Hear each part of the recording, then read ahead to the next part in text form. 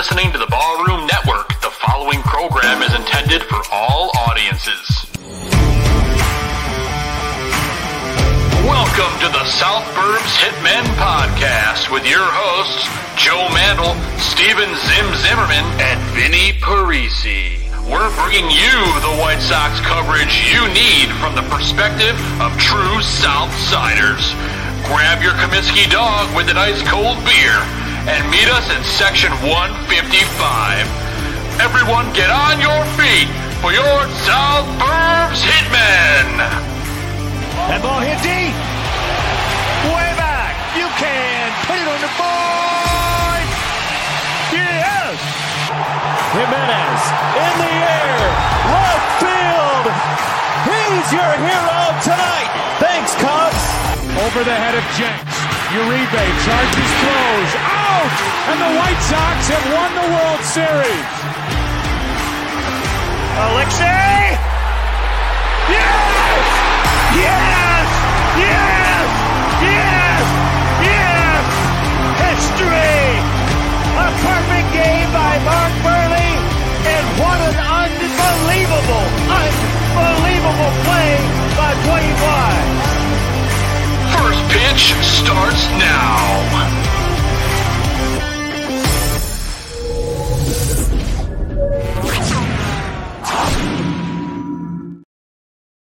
What is going on, everybody, and welcome to this week's episode of not South Burbs Hitmen, but South Beach Hitmen.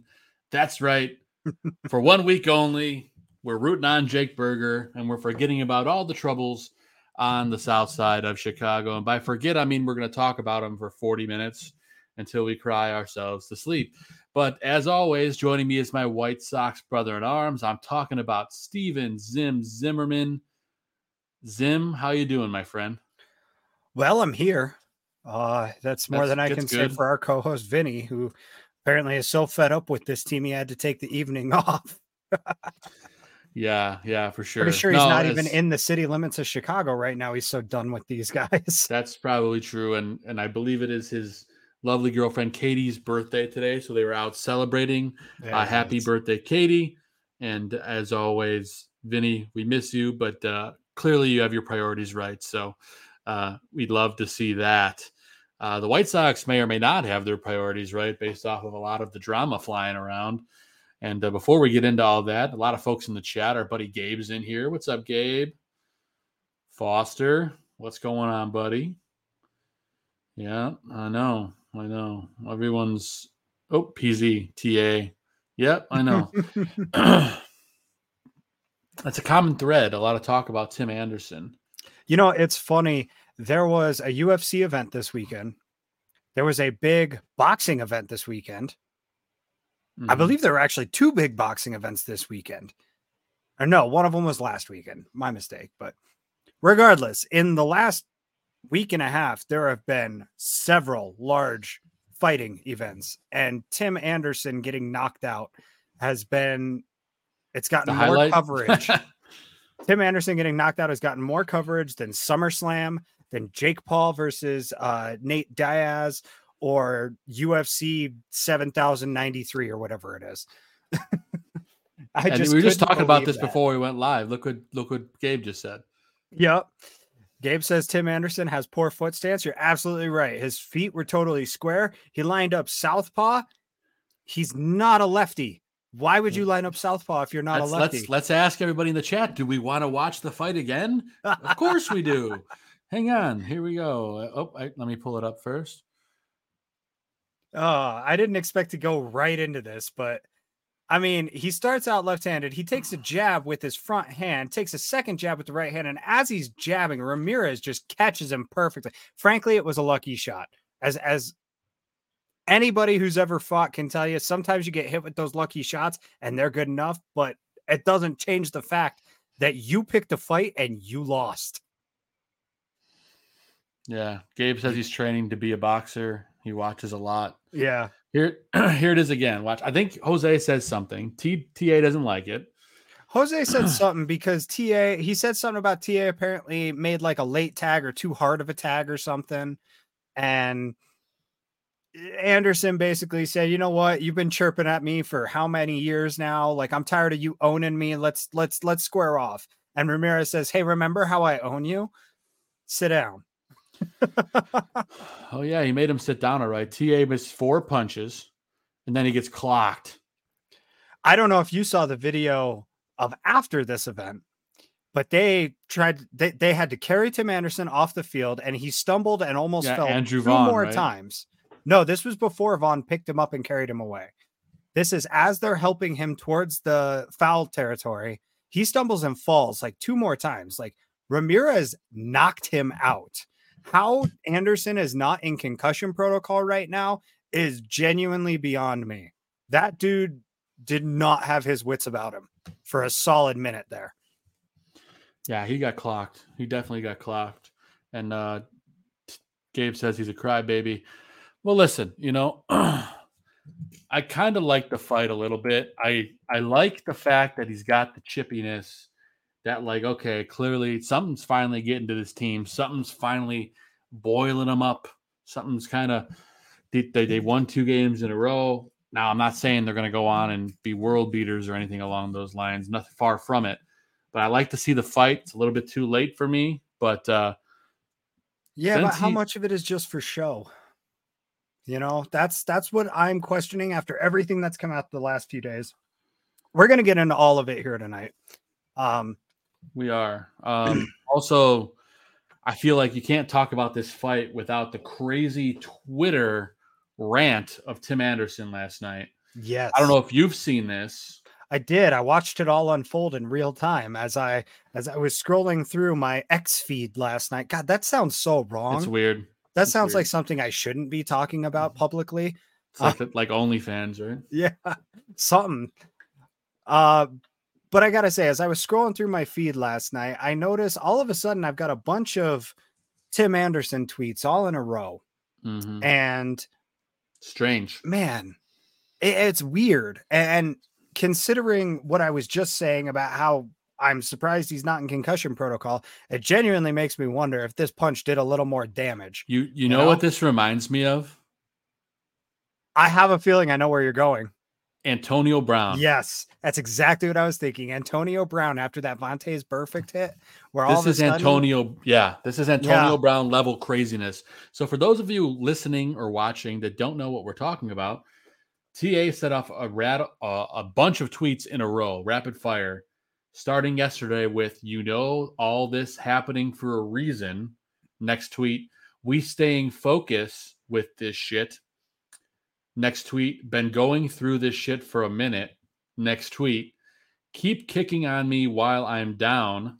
The next tweet, a lot of MFers been switching up to #fake shit. Next tweet, y'all got me effed up for real, for real. Next tweet, hope you're picking up what I'm putting down too. Next tweet, the picture bigger. End of Twitter rant. I read through it 100 times and I have no idea what he's talking about. That last tweet, based on everything we've seen come out the last, couple days or so. Yeah, he's certainly right on that. There is a lot more than what we are seeing. PZ in the chat says TA's just pissed he's still in Chicago. And frankly, I think he's a little right there. Yeah. It's part of the reason he probably squared up on Ramirez. Like I said, he's just pissed off and might be misplaced in trying to square off with, a guy who's owned you for the last 10 years.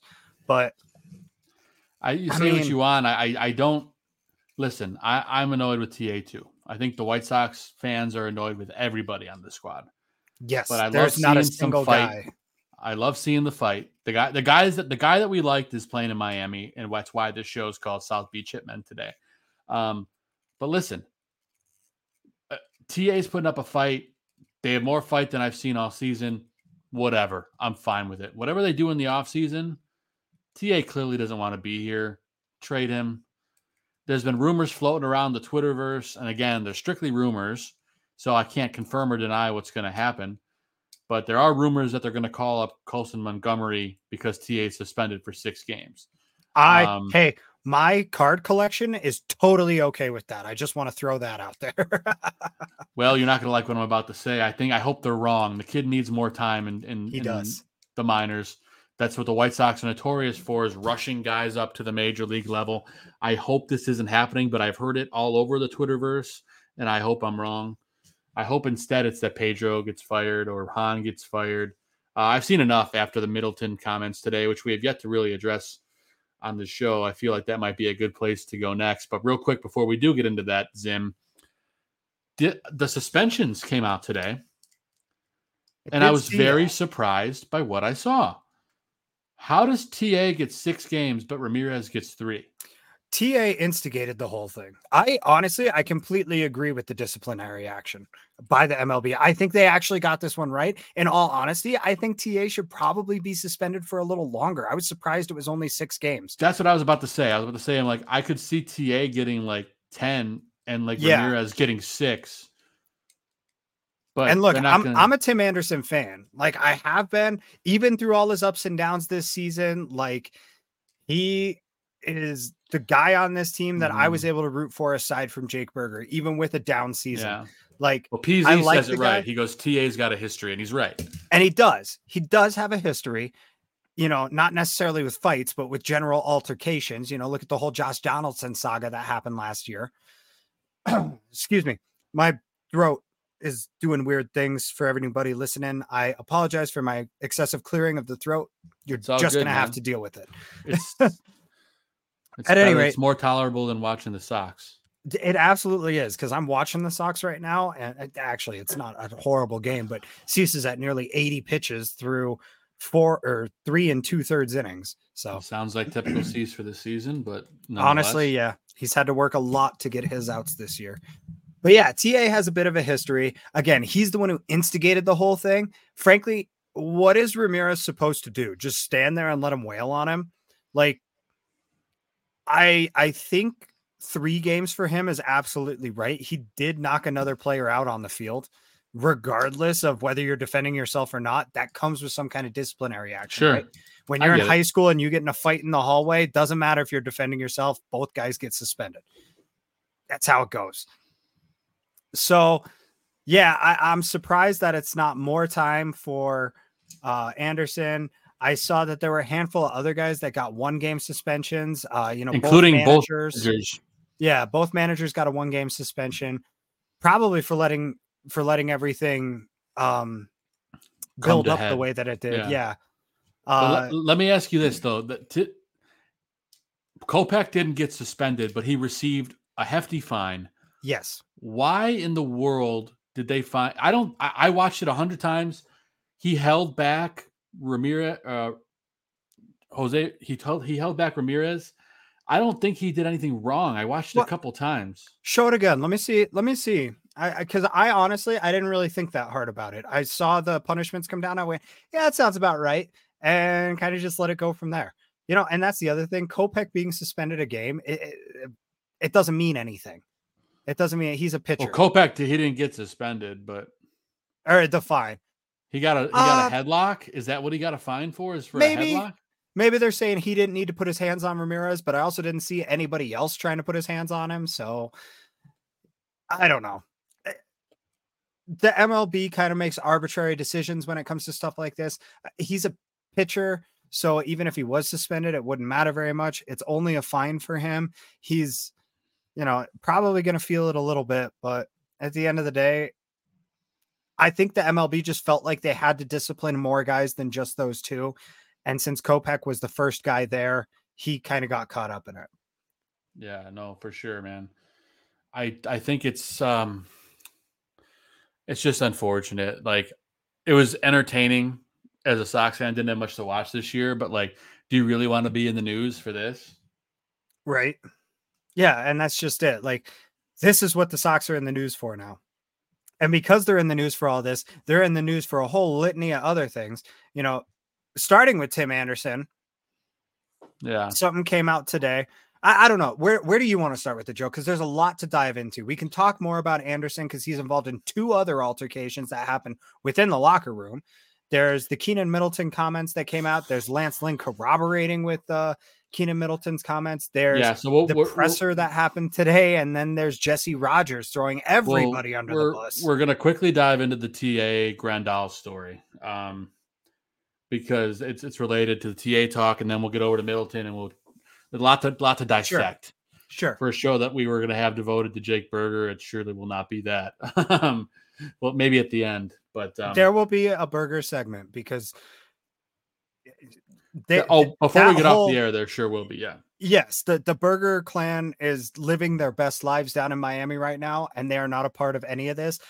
And as pissed off as I was that they traded him last week, I am so happy for him and his family that they're not caught up in all of this. Amen to that, brother. But got to dive into a report that came out from Shane Rorden today. So a reputable source, okay? He says Yasmani Grandal, the day before the All-Star break, was not in the lineup. He wanted to leave the park early. And he made that very clear, apparently, to all the teammates in the clubhouse, whatever. Not in the All-Star game. Clearly probably wanted to get to his family, whatever. And in paraphrasing, Tim Anderson said, F him. If he doesn't want to be here, I'll pay for his flight. I'm assuming Grandal overheard this, or it was in the clubhouse. And apparently Grandal allegedly walked over to TA who was in an ice tub or a tub of some kind and slapped him across the face. First off, if this is true, this is like a shit show of a clubhouse, which we kind of know the case already. But Grandal came out today and was asked about it during pregame, and he said it never happened. So what do you make out of that, Zim? That is some peak telenovela television. Yeah. For those who don't know, Spanish soap opera. Soap opera. That is exactly what this whole thing reminded me of. I was like, this somebody couldn't write this script better. This sounds like the movie Major League, except it's more like Bad News Bears. Yeah. It's just ridiculous. I fully believe that it happened. Honestly, nobody on this team seems to like Yasmani Grandal. And that was corroborated in a report that Jesse Rogers made earlier today, which we'll talk about in more detail later. But one of the things that he touched on is that Grandal seemingly has no place in this locker room, which you kind of can see. It's agreed. And there were reports that he was going to be DFA'd this week, and I've not seen that come to fruition. Why he hasn't been is beyond me, especially if any of this clubhouse stuff is true. Yeah. Well, like the thing I don't understand is I can't see them cutting him now, because why would they have him speak to the media today as the veteran leadership addressing the culture and then cut him? So clearly they're not going to cut him, right? They're just trying to cover their ass right now. This is the whole microcosm of all of this. Everything that this is all stemming from is the lack of leadership, the lack of direction, the lack of knowledge about how to just build a team. None of it's there. Lack of vision. Yes. There's no anything with this team. They put together a bunch of players. They said, play some ball. You know, there was so much talent on this team that they took freaking Rick Renteria to the playoffs. And then for it all to come crashing and completely falling apart in less than 3 years, you know, with a Hall of Fame manager that, whether he belonged there or not, clearly could not corral this clubhouse, because we saw this all happening last year too. You know, it doesn't matter what your thoughts are on any of these managers at any point, because these players are completely off the rails. This is an utter organizational failure. I've been talking about this for weeks, that this organization just needs to tear it all down and rebuild and start all over. And it's all coming to a head right now. And I kind of feel like a savant for like seeing all this weeks before any of this came out. But it also kind of feels like anybody with 2 eyes and half a brain in their head also could have seen this coming, because it's been run so poorly for so long. Without a doubt, man. I'm trying to pull up one of the tweets to talk about in a little bit, but it's frustrating beyond belief. And the chat room is hopping with hate. People are moving on to the Bears. PZ says the only way to quash the story is put Yaz and TA on the podium together. If they don't do that, then clearly it's true, right? I mean, we're never going to know if it's true or not, right? All of this that's gone on today, yesterday, and the day before has been a bunch of finger pointing. It's a bunch of everybody saying, he said, all this, that, and the other thing. We're having press conferences just to try to cover our asses. We're putting guys on the podium to try to create some sense of veteran leadership, even though you clearly don't value veteran leadership because you let your veteran leader walk in the offseason, making him a piss poor offer while he went and decided, I'm going to go try to win myself a World Series before my time is over. Like it's all just not good. I can't come up with any more ways to describe it. It's just pathetic.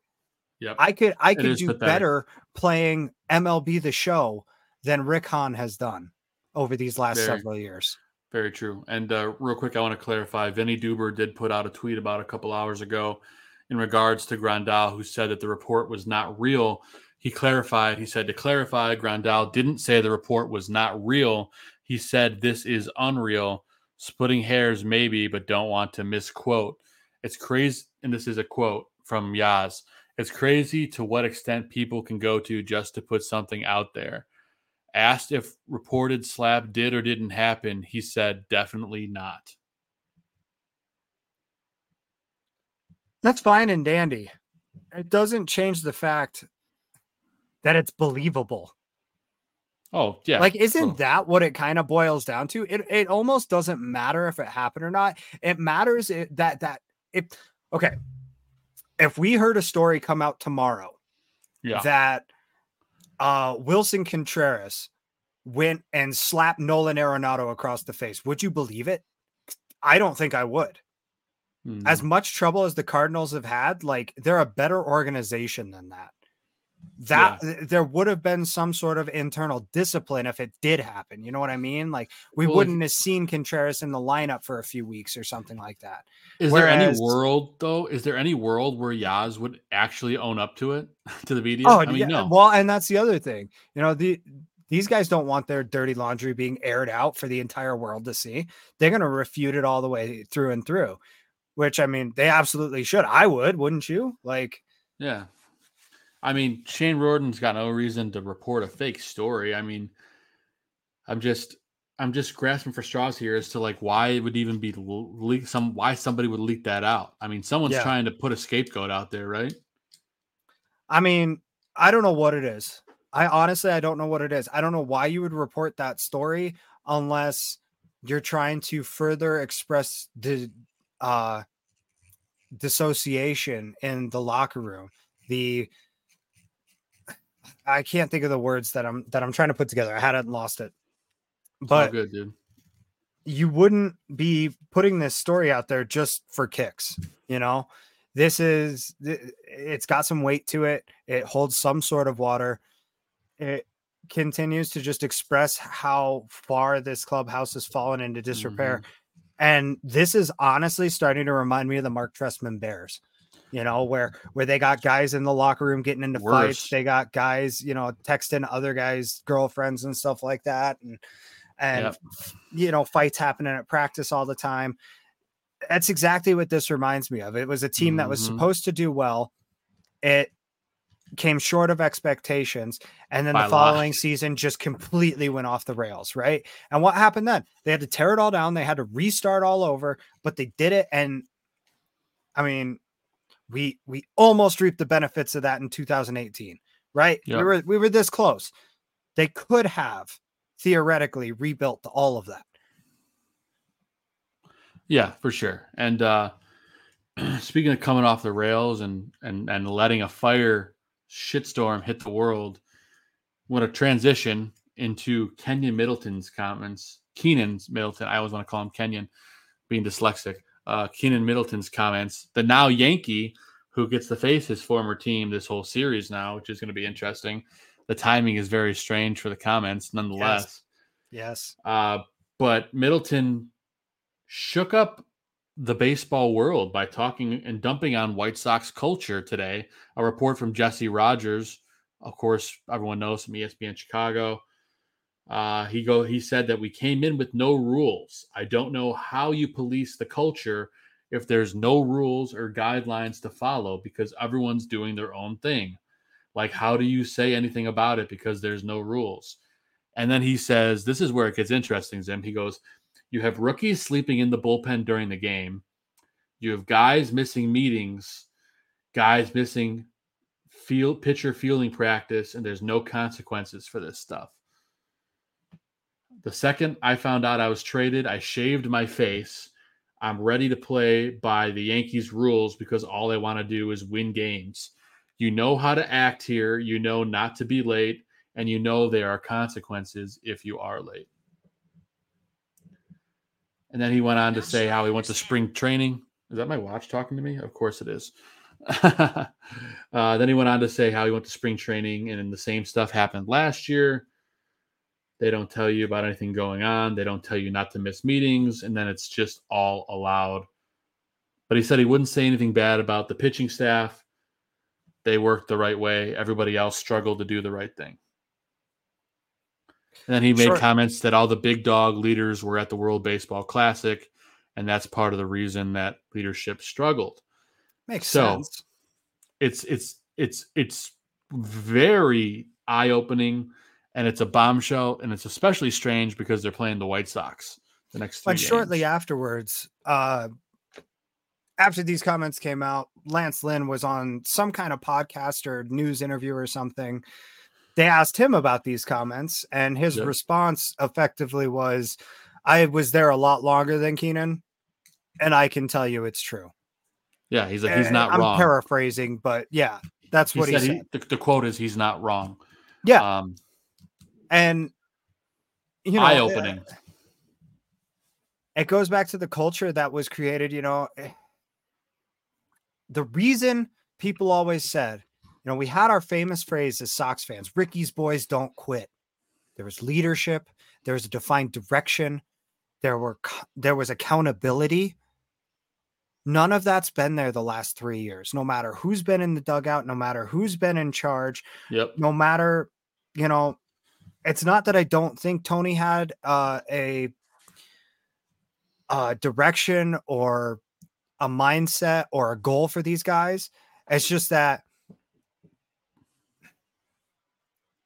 you know, I don't want to say he was too old for it, but at the same time, there was a clear disconnect between the players and the manager when Tony was there. And you begin to wonder now, is this what it was? And now we see Pedro up there. Pedro saying today things that, you know, well, I guess we don't have the guys that we thought we did. Well, dude, we're more than halfway through the season. You should have figured this out by now. Like, however bad people might have thought Tony La Russa looked, Pedro Grifol looks so much worse right now. And now you have to wonder, like deep down, like this is the conspiracy theorist in me. Somebody has to have leaked this, right? And then, well, Middleton, and then, of course, then all the other stuff at the same time. It's strategic, Zim. They're making Grifol the scapegoat. I can't see him escaping the week with his job. I really can't. I wonder. The thing that I really liked was that there was a press conference today with Rick Hahn, and a lot of fingers got pointed right at him, and he didn't really have answers for a lot of them. Yeah. And at a certain point, there needs to be accountability. So here's a tweet from Vinny Duber with it was a long presser. So these 6 tweets really sum it up nicely. Rick Hahn today reiterated that the Sox identified issues with the clubhouse culture earlier this year and have worked/are working to address them. He said they accomplished some in that area at the deadline and also mentioned an apparently impactful team meeting held in Cleveland. He said it was ironic that Keynan Middleton spoke out on this topic, as Middleton was apparently called out for unprofessional behavior by Pedro Grifol shortly before he was traded, and then sought Hahn out to apologize, expressing a desire to return as a free agent. Well, that's definitely not happening now. He addressed the things Middleton said one by one.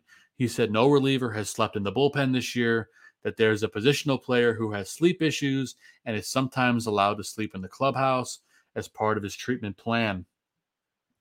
He said a young player did miss infield practice, but that there were repercussions with that player taking extra infield work the next 3 days. He said that a position player did speak during a team meeting in Toronto, specifically Andrew Benintendi.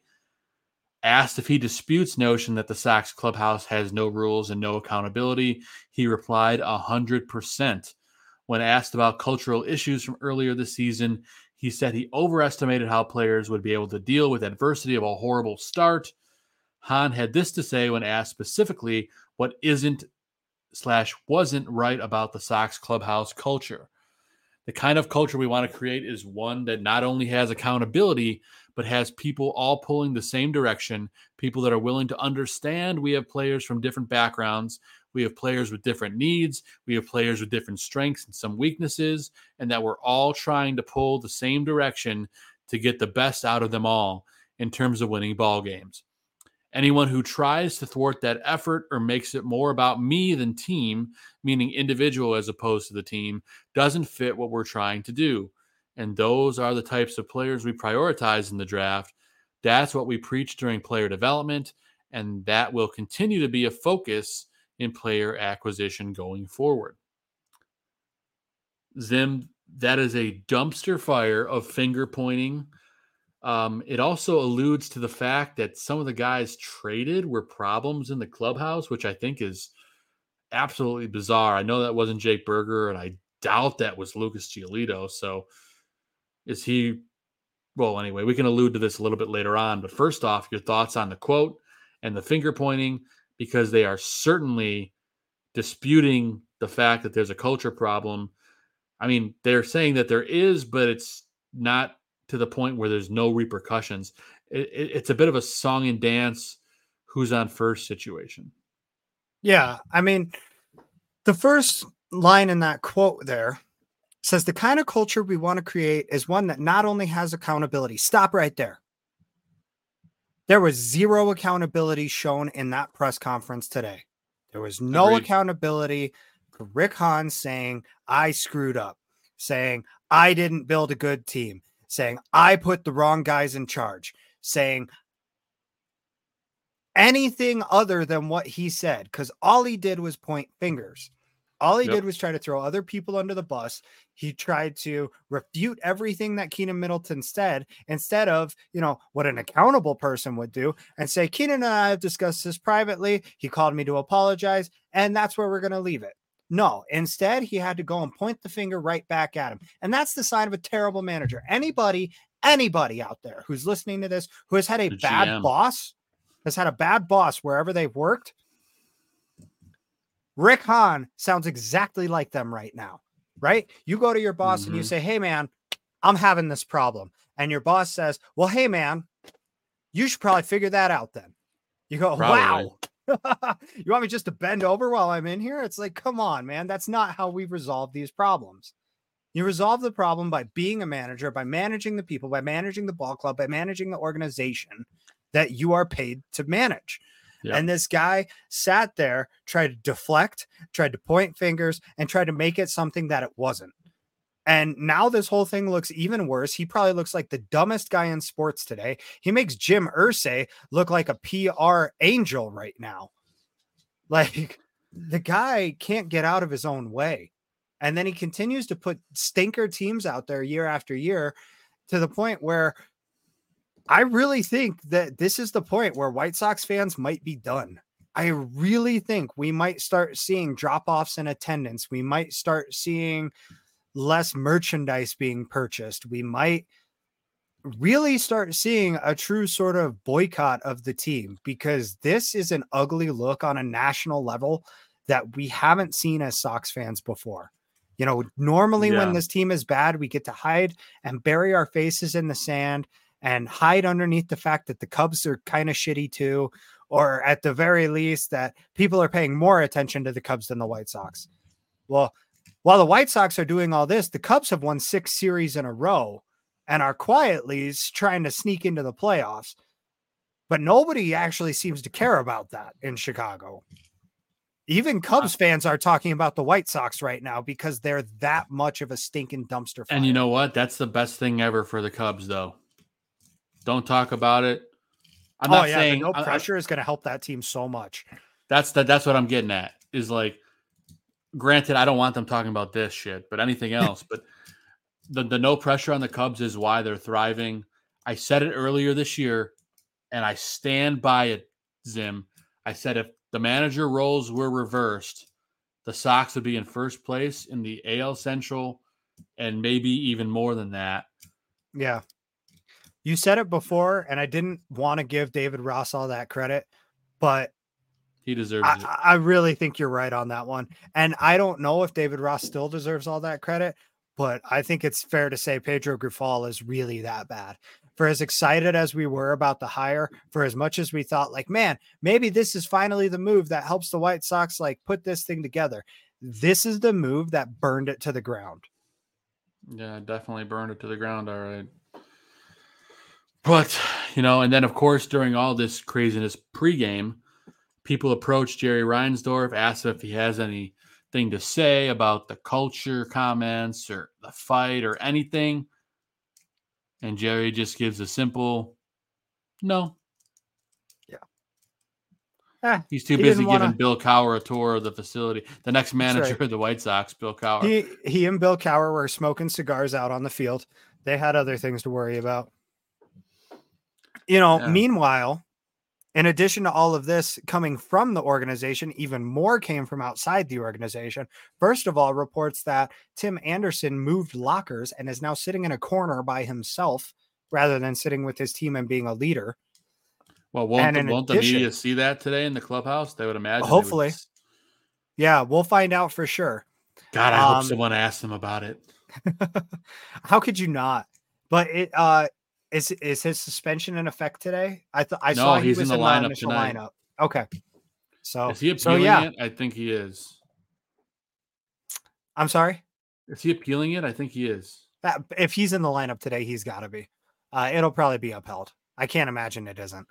No, but I think for typical suspensions, they always seem to be appealing it. Anything but meanwhile, I've mentioned this Jesse Rogers interview quite a bit. Jesse Rogers went on ESPN 1000's Cap and J Hood morning show today. Mentioned that Yasmani Grandal doesn't get along with pitchers. I'm paraphrasing from an article by our co-host, Vinny Parisi, which you can read on SouthsideShowdown.com, where he writes for Fansided. But he mentions that Yasmani Grandal does not get along with pitchers. Yoan Moncada is not perceived as a hard worker by the rest of the team. And Eloy Jimenez, while having a great attitude, tends to slack off quite a bit. And I got to say, I once again cannot refute anything that is said here. Whether it's accurate or not is a little irrelevant, because when you look at the field, you can kind of see some of it.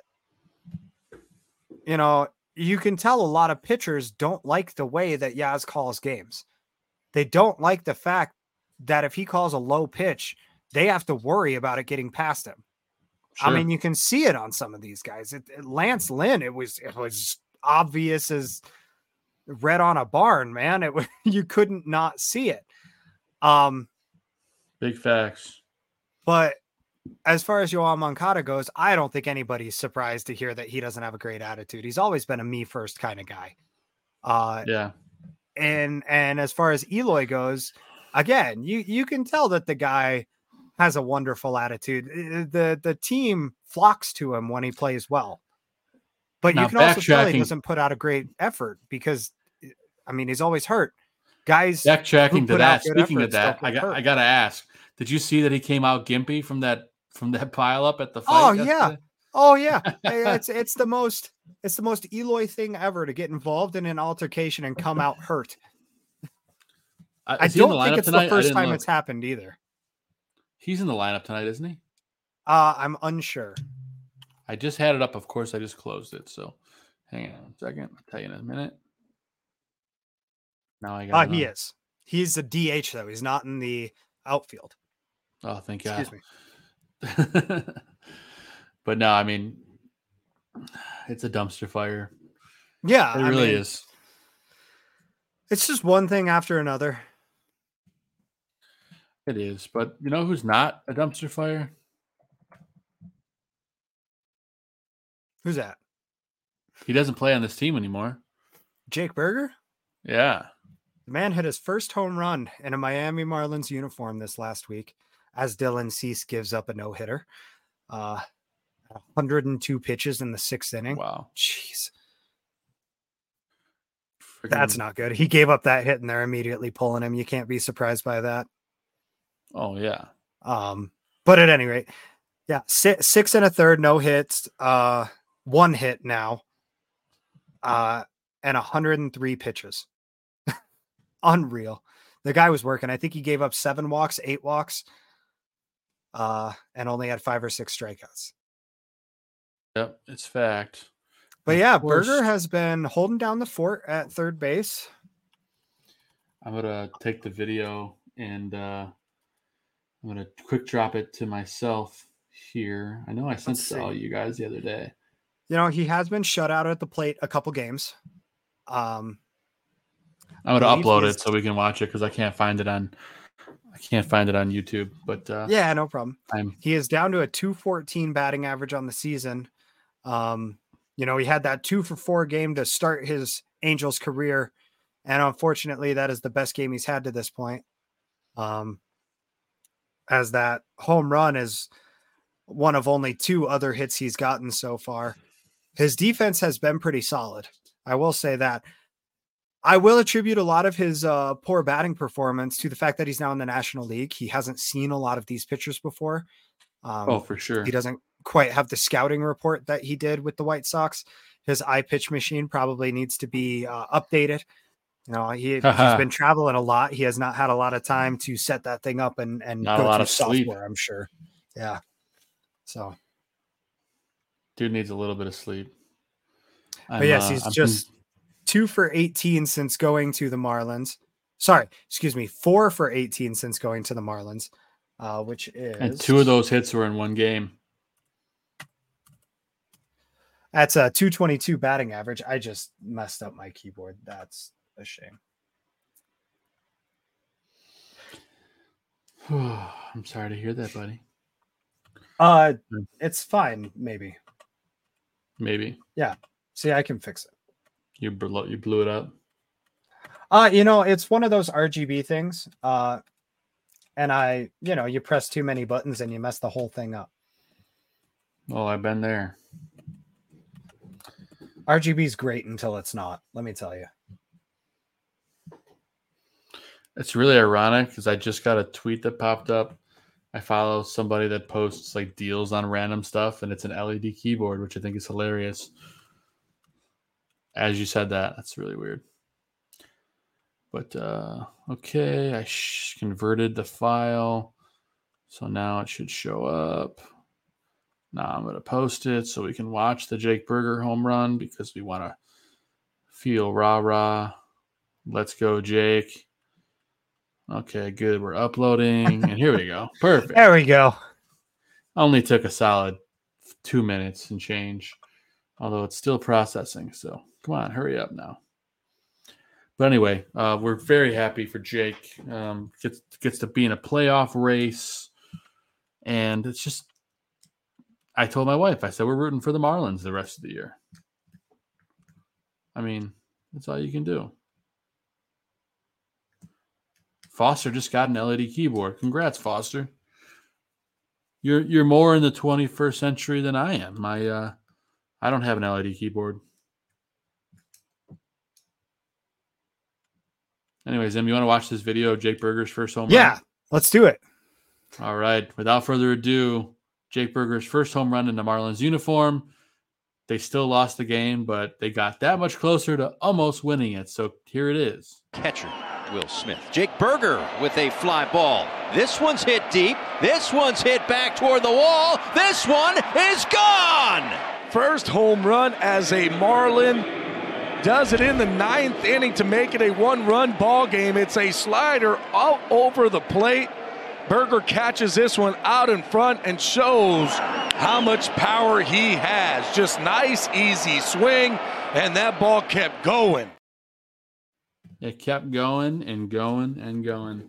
Had some good carry on it. Those Miami Knights, man, they let the ball carry. That's for sure. You get the right conditions down there, and that ball just goes. I'm not even sure if they even opened the roof there. I've been there once, and it was like 120 degrees in Miami the day I was there, and the park, I thought it was like winter in Chicago. That's how damn cold it was. They have to open the roof at some point, I would imagine, right? I'm sure they do. I'm sure. Because Miami's freaking hot, man. Oh yeah, hot and humid. It's just a sweat fest down there. But you know what Eurotrash is, Zim? Of course. Have you ever been to Miami? I've not.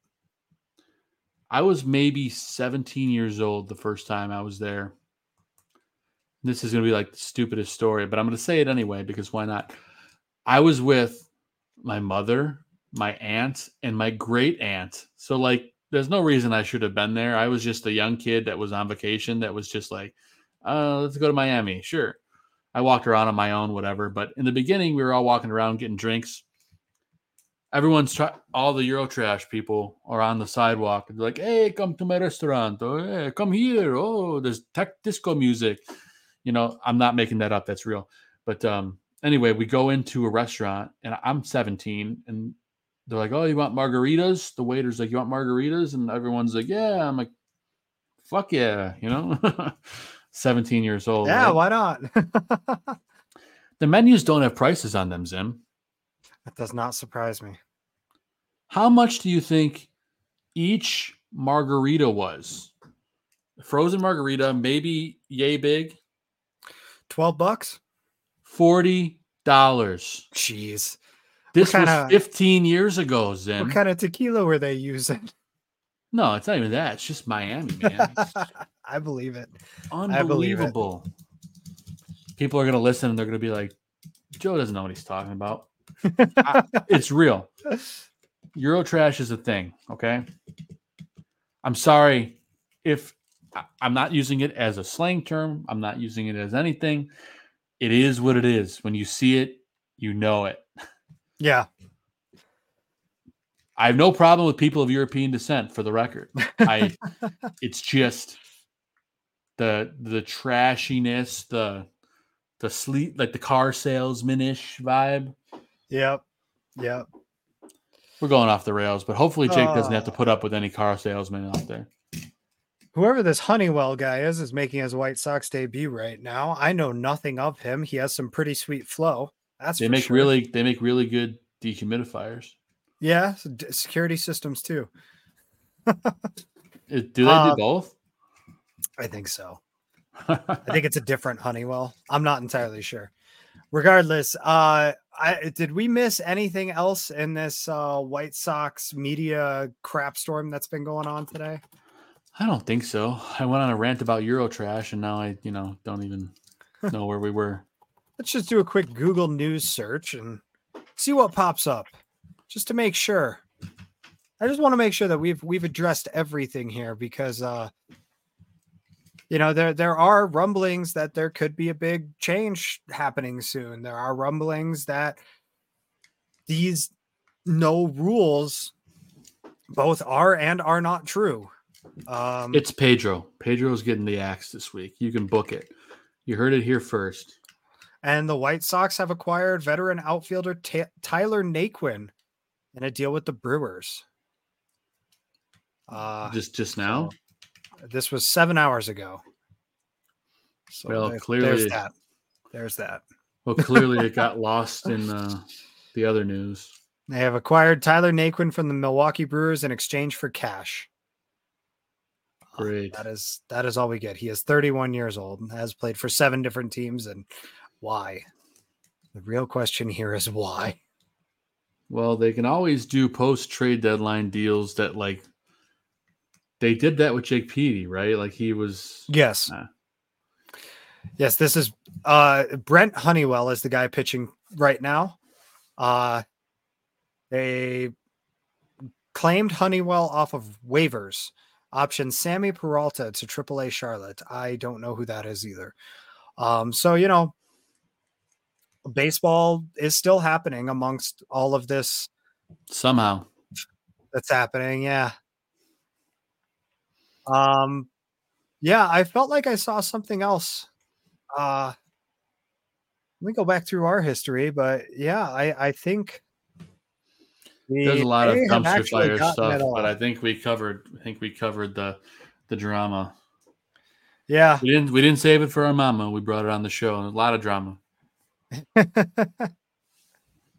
I feel like we need to make this into a TV show. We haven't had a show since the trade deadline. There any? We did our little guest spot on Vinny's show, Crosstown Crosstalk, last Thursday. That's if anybody right. wants to go back through the archives and listen to that, Crosstown Crosstalk from Thursday, August 3rd. Joe and I, mostly myself, but Joe came on for a short while. I popped on for the last 10 minutes, I think. Yeah, we talked some trade deadline. We talked some moves from around the league. Talked about, not just White Sox, because frankly, they're depressing. And that's why this show is probably going to be about half of our normal length, because they're just not worth wasting energy on at this point in time. Unless you want to talk about the 2 wins they got this last week. Not particularly. Right. We look at their last 7, they're 2-5, something like that. They're going to lose 100 games. I stand by that. I really think, I think I got their record right at the beginning of the season, just backwards. Yeah. Yeah. So I think I said 88 wins. Let's make it 88 losses. That's actually assuming they only lose 20 more games the rest of this year, though, which is 20 games. They could lose a lot more than 20 more games. That's so bad. I said in a poll earlier this year, I said 100 plus. Yeah. But they are 4-6 in their last 10. I don't have the schedule right in front of me. It's probably not even really worth looking at. They're going to win out, Zim. They're going to win out. They're going to win out. Yeah. I'm going to hold you to that. They're going to not win out starting tonight. Yeah. How odd is this, though, that as bad as this team is, they managed to split the series with Cleveland last weekend and actually take the series from them this week. And they're in a position to actually take this game tonight against the Yankees. It could still change, obviously. Well, I could tell you there's a lot of ball game left. There's a logical reason for that, Zim. It's that 1, Cleveland also sucks, and 2, the Yankees also suck. Less than the Sox, but they still suck. This schedule the rest of the way, the White Sox might actually not make out too poorly. That's the scary part with all of this. They're still losing 100 games, though. I don't know, man. We got the 3 against the Yankees, right? Here's your opponents the rest of the way, because it's actually a short enough list we can go through it real quick. All right. So your opponents the rest of the way. We got New York, Milwaukee, Cubs, Colorado, Seattle, Oakland, Baltimore, Detroit, Kansas City, Detroit, Kansas City, Minnesota, Washington, Boston, Arizona, San Diego. More of those series sound winnable than not. That's scary. This team could actually end up around 500, ruin their draft lottery chances. No way in hell. It's so Chicago, though. It would be so Chicago for that to happen. We've seen the Bears do it year after year. We've seen the Cubs do it year after year. We've seen the Blackhawks do it year after year. We see the Bulls do it constantly. None of these teams are ever bad enough 50-something games bad. Left? Like 50, 55-ish games? What are we at? I can't just quickly find the record, really. They are 45-68. So that's 123 games. Yeah. No, 113 games. Excuse me. I was off by 10. That's 113 games. So yeah, 49 games left to go, including tonight's game. I say they will. Right. Now you got me second guessing myself. Yeah. 113 games. Wow. I'm better at math than I thought. They're losing 100. I stand by that. I don't know. They'd have to go 17-32 the rest of the way. They would have to lose twice as many games as they win. I just don't see this team doing that, because they haven't even done that to this point. As bad as they've been, they haven't even done that to this point. And honestly, the trade deadline moves that they made almost seem to make this team a little bit better. I honestly wonder if they DFA Grandal, if they move some of these problematic guys around a little bit, does the clubhouse attitude get better? But they're not. That's the thing, is they're not DFAing Grandal. Why would they have him speak to the media as a veteran today? We've already established this team doesn't know what they're doing. All right. So I'm not putting anything past them.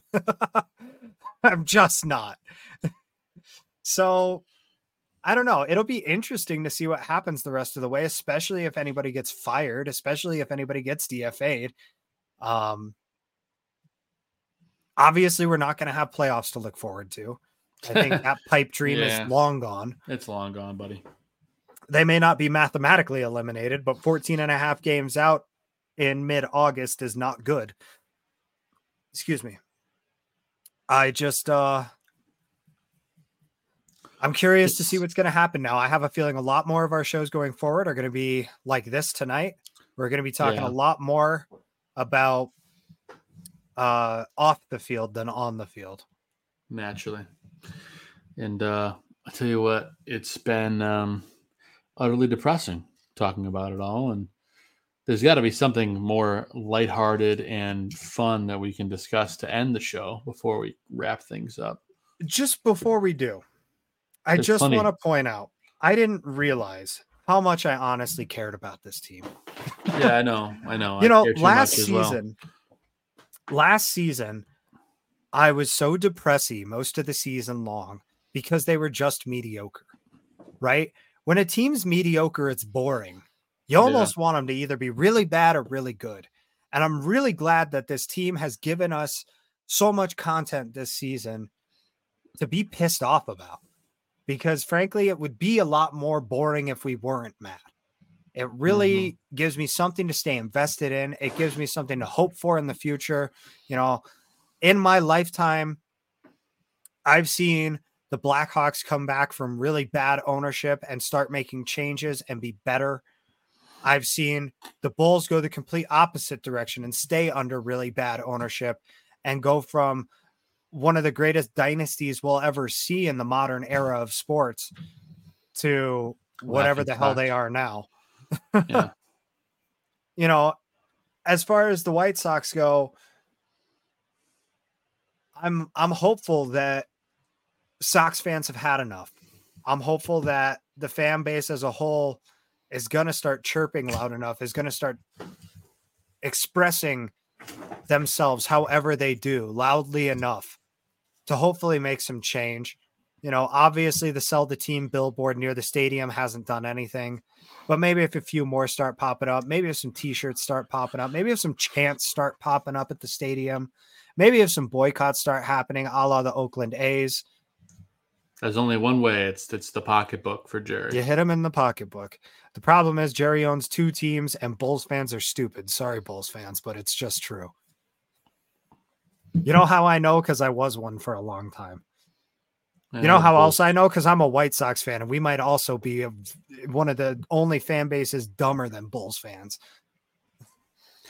So I live in Michigan. You know that. Yeah. I went to the store on Saturday. I'm wearing my White Sox ball cap, right? Mind you, I'm in Michigan. I'm walking through the store. A gentleman, probably 70 to 75 years old, stops me. He goes, "You're braver than me wearing that in public." I get that all the time out here, man. You'd be surprised. So many people, they say, "You're wearing the right gear." And I say, "Well, where's yours?" And they say, "I wouldn't be caught dead wearing that." Well, you know, nonetheless, it's a cool logo, so we'll go with that. That's it. It's a nice fashion statement. I wear a lot of black anyway, so. That's right. South Burbs Hitmen logo's nicer. We need to get some limited edition South Beach Hitmen stuff printed up. It's the greatest thought that I've ever had on this show. In 3 years of doing it, I have never come up with anything that good. It's damn good. I'm proud of myself. The beach ball just does it for me. I don't know why. I like just the magenta font over South Burbs. Yeah, I was like, I could white it out. I was like, but it'd look crappier just to like clip art it over it. It's funnier. Yeah, I really appreciate it. It gives it the hack job look, but when it's not really a hack job, it still looks nice. I like it. Yeah. It was fun. I got the creative juices flowing on that one. That was hilarious. So good, excellent job there. Thank you. Anything you want to dabble in before we get out of here? So I mean, I don't know how many people out there are going to care about this, but there's a new Pokemon Presents coming out tomorrow morning. Is that tomorrow already? Nice. Tomorrow morning at 7 a.m. my time, so 9 a.m. your time. Excellent. They'll likely be announcing DLC information. We'll probably have a holiday schedule for a lot of Pokemon stuff in general. Potentially even get some guidelines for what to expect from the rest of Nintendo. And we might even get some hints at a new console. I don't know for sure, but I wouldn't put it past them. That'd be bold to put it in a Pokemon Presents. Pokemon is the number one selling franchise of all time. So, number one selling media franchise ever. So, it might be bold, but it wouldn't be unprecedented. I see it. At any rate, that's what I'm excited for coming up. I'm back home from all of my trips. I should be on this show regularly through the end of the season, unfortunately. Back playing softball full swing. Had 2 games on Friday. Went to a concert sometime last week. That was awesome. It's just life's in full swing. It's back to school next week. Going to my first baseball game of the season next week as well. Are you going to see the Rockies? I'm going to go see the Rockies play Rookie of the Year, Corbin Carroll, and his Arizona Diamondbacks. Like that. Nice. Yes. The White Sox are in town 4 days later, and I chose to go see the Diamondbacks instead. Well, I think you made the right call.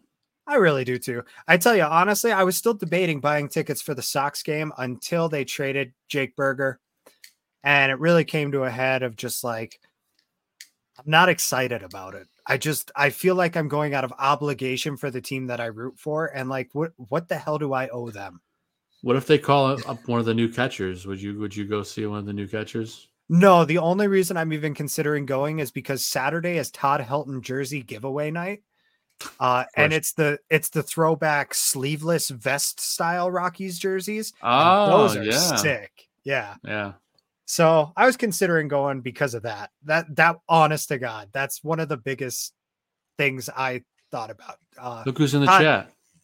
Yeah, some guy named Vinny. Who cares? How's it going, Vinny? That drawing looks just like him. It's amazing. It's spot on. It's uncanny. Green eyes. He's even got the bucket hat. Yeah. We miss you, Vin. Yeah, growing up, Todd Helton and Larry Walker were like the dudes for me. Yeah. So, as a kid, I remember just, because they're the local team. Excuse me. But yeah, gonna go see the Diamondbacks. Really excited for that. I didn't get the greatest seats, but I'm taking the whole family. And it's always fun to go with the kids and everything. Hell yeah, man. And what's Vinny talking about? It's Todd Frazier, LOL. His picture. It must be Todd Frazier. I don't see that either, but yeah. Some drunken artwork there. Oh, actually, Vinny went out with his girlfriend Katie. Happy birthday, Katie.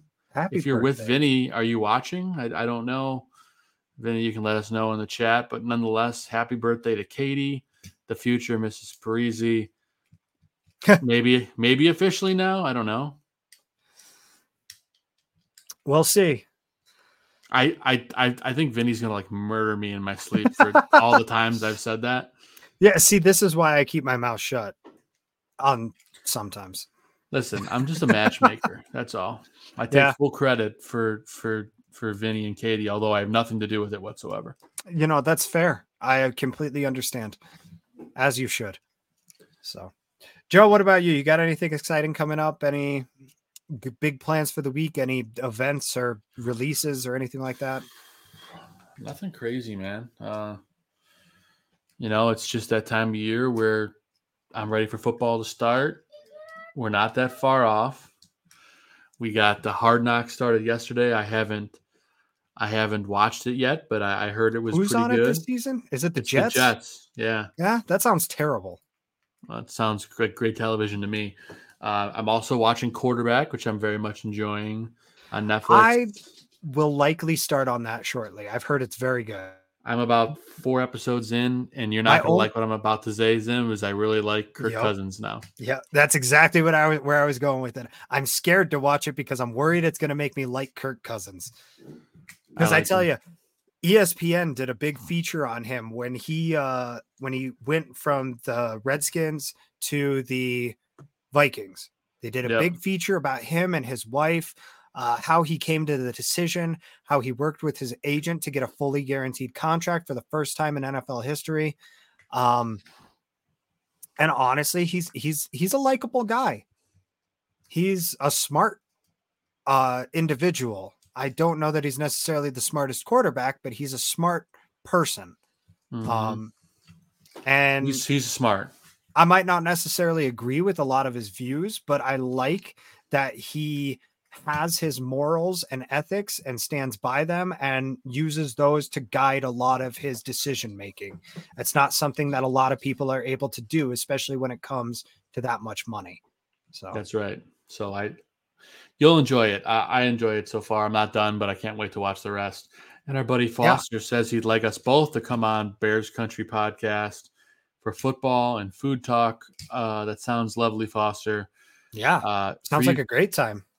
For those of you who don't know, last time I was on their show, I was on for like 2.5 hours and I had to sign off. And then they kept going for another 2.5 hours after I left. Foster, what was that show, like 5 hours? Is every show 5 hours long? But it doesn't matter. I had the time of my life. It was hilarious. And then I went in bed afterwards, Zim, and I listened and watched live, commenting in the chat as my wife is asleep next to me in the darkness. But no, it's a fun show. If you haven't checked it out, check out Bears Country Podcast. And we'd love to come on with you, Foster. Yeah, it sounds like a great time. I'm always up for football talk. I'll sit there and debate Justin Fields or, that Urlacher was overrated or that Matt Forte is the greatest player in Bears history. I don't necessarily agree with anything I'm saying, but I'll debate it all day long. Yeah. You want to, sorry, I'm going to do a diversion talking about old Bears players. Yeah. I showed you my new Ambernick device yesterday. Yes.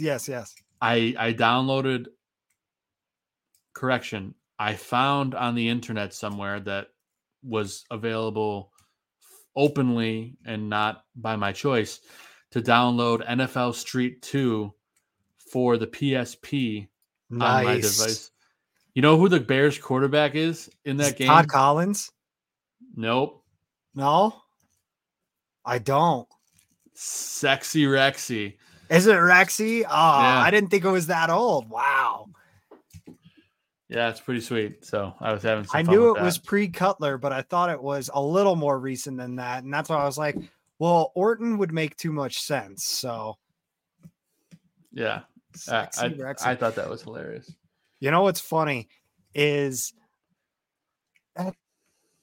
what number did Rex wear? Rex wore 8 or 10? 10? I don't. Hang on. I think you're right. I think it's 8. Now I got to look. Because I don't remember who signed it. I have an You're right. autograph. It's number 8. Yep. So I have an autographed Rex Grossman hat that I just found at a thrift store one day for like $4. It was awesome. Love it. Nobody knew who the scribble on it was. I was like, oh my God, that's Rex Grossman. I went to his first start ever at Soldier Field. I went to one Bears game, pre-modern era, I guess, back when I was in high school. Yeah. And it was at the height of Jay Cutler and Matt Forte was going crazy. And I think it was the year before they got Brandon Marshall. Right. Okay. So I was all excited to go. They came out here to play the Broncos. Cutler got hurt the week before. And Forte wasn't due back from injury till the week after. So I had to watch Caleb Haney And I think Todd Collins was in at quarterback in that game too. But I know Caleb Haney was part of that game. But Caleb Haney and Marion Barber play against Tim Tebow and the Denver Broncos. And I think we all know how that game went. If you're a Bears fan, you remember that game, because I remember being at the stadium with my mom and like nobody understood why I was so mad that Marion Barber ran out of bounds. And like everybody around me is like, dude, chill. There's like a minute and 50 seconds left. Like nothing's going to happen. And the very next play he fumbles. And I was like, you gotta be kidding me. I was screaming. Oh, yeah. You see his brother got inducted into the Hall of Fame? Cousin. What? Something like that. Is it his cousin or his brother? No, Marion Barber is is he not related to Rondé Barber? I don't remember how they go. But Rondé Barber and Tiki Barber are twins. Oh, yeah. Let's see. Oh, I forgot Marion Barber died. He passed away last January. Yeah. Oh my God, I forgot about that. I don't think he's related to them at all. I thought they were cousins, but wow. Cousin of Peyton Barber. Got it. So yeah, totally off base. Forget what I said. That happens. No, a lot of relatives playing in the NFL. Yeah, there's just a few relatives flying around. Yeah.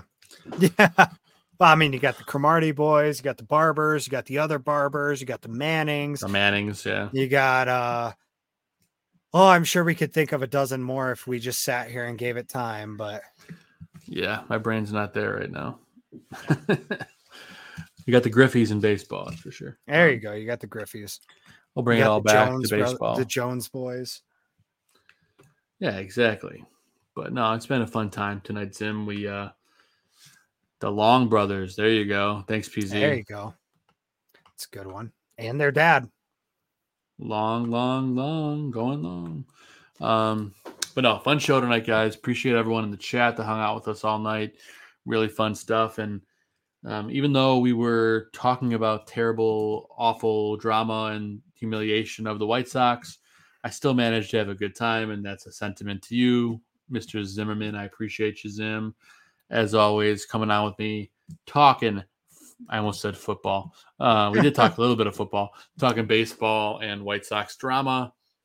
Of course, we want to give a shout out to our brother in arms, Vincent Parisi. Couldn't be with us tonight. He's got his priorities straight. He's with his lovely girlfriend on her birthday. Happy birthday, Katie. Zim, you got any shout outs before we get out of here? Just a shout out to everybody out there chatting with us. It's been a very lively chat room tonight, and we greatly appreciate that. It's always nice when that happens. It gives us lots of material to riff on. Big shout out to the White Sox organization for continuing to be a shit show, because otherwise we wouldn't have much to talk about this season. Fair. So, thank you, Rick Hahn, for being so terrible at your job that we have nothing better to talk about. White Sox PR, if you are listening, thank you for not sending us a cease and desist.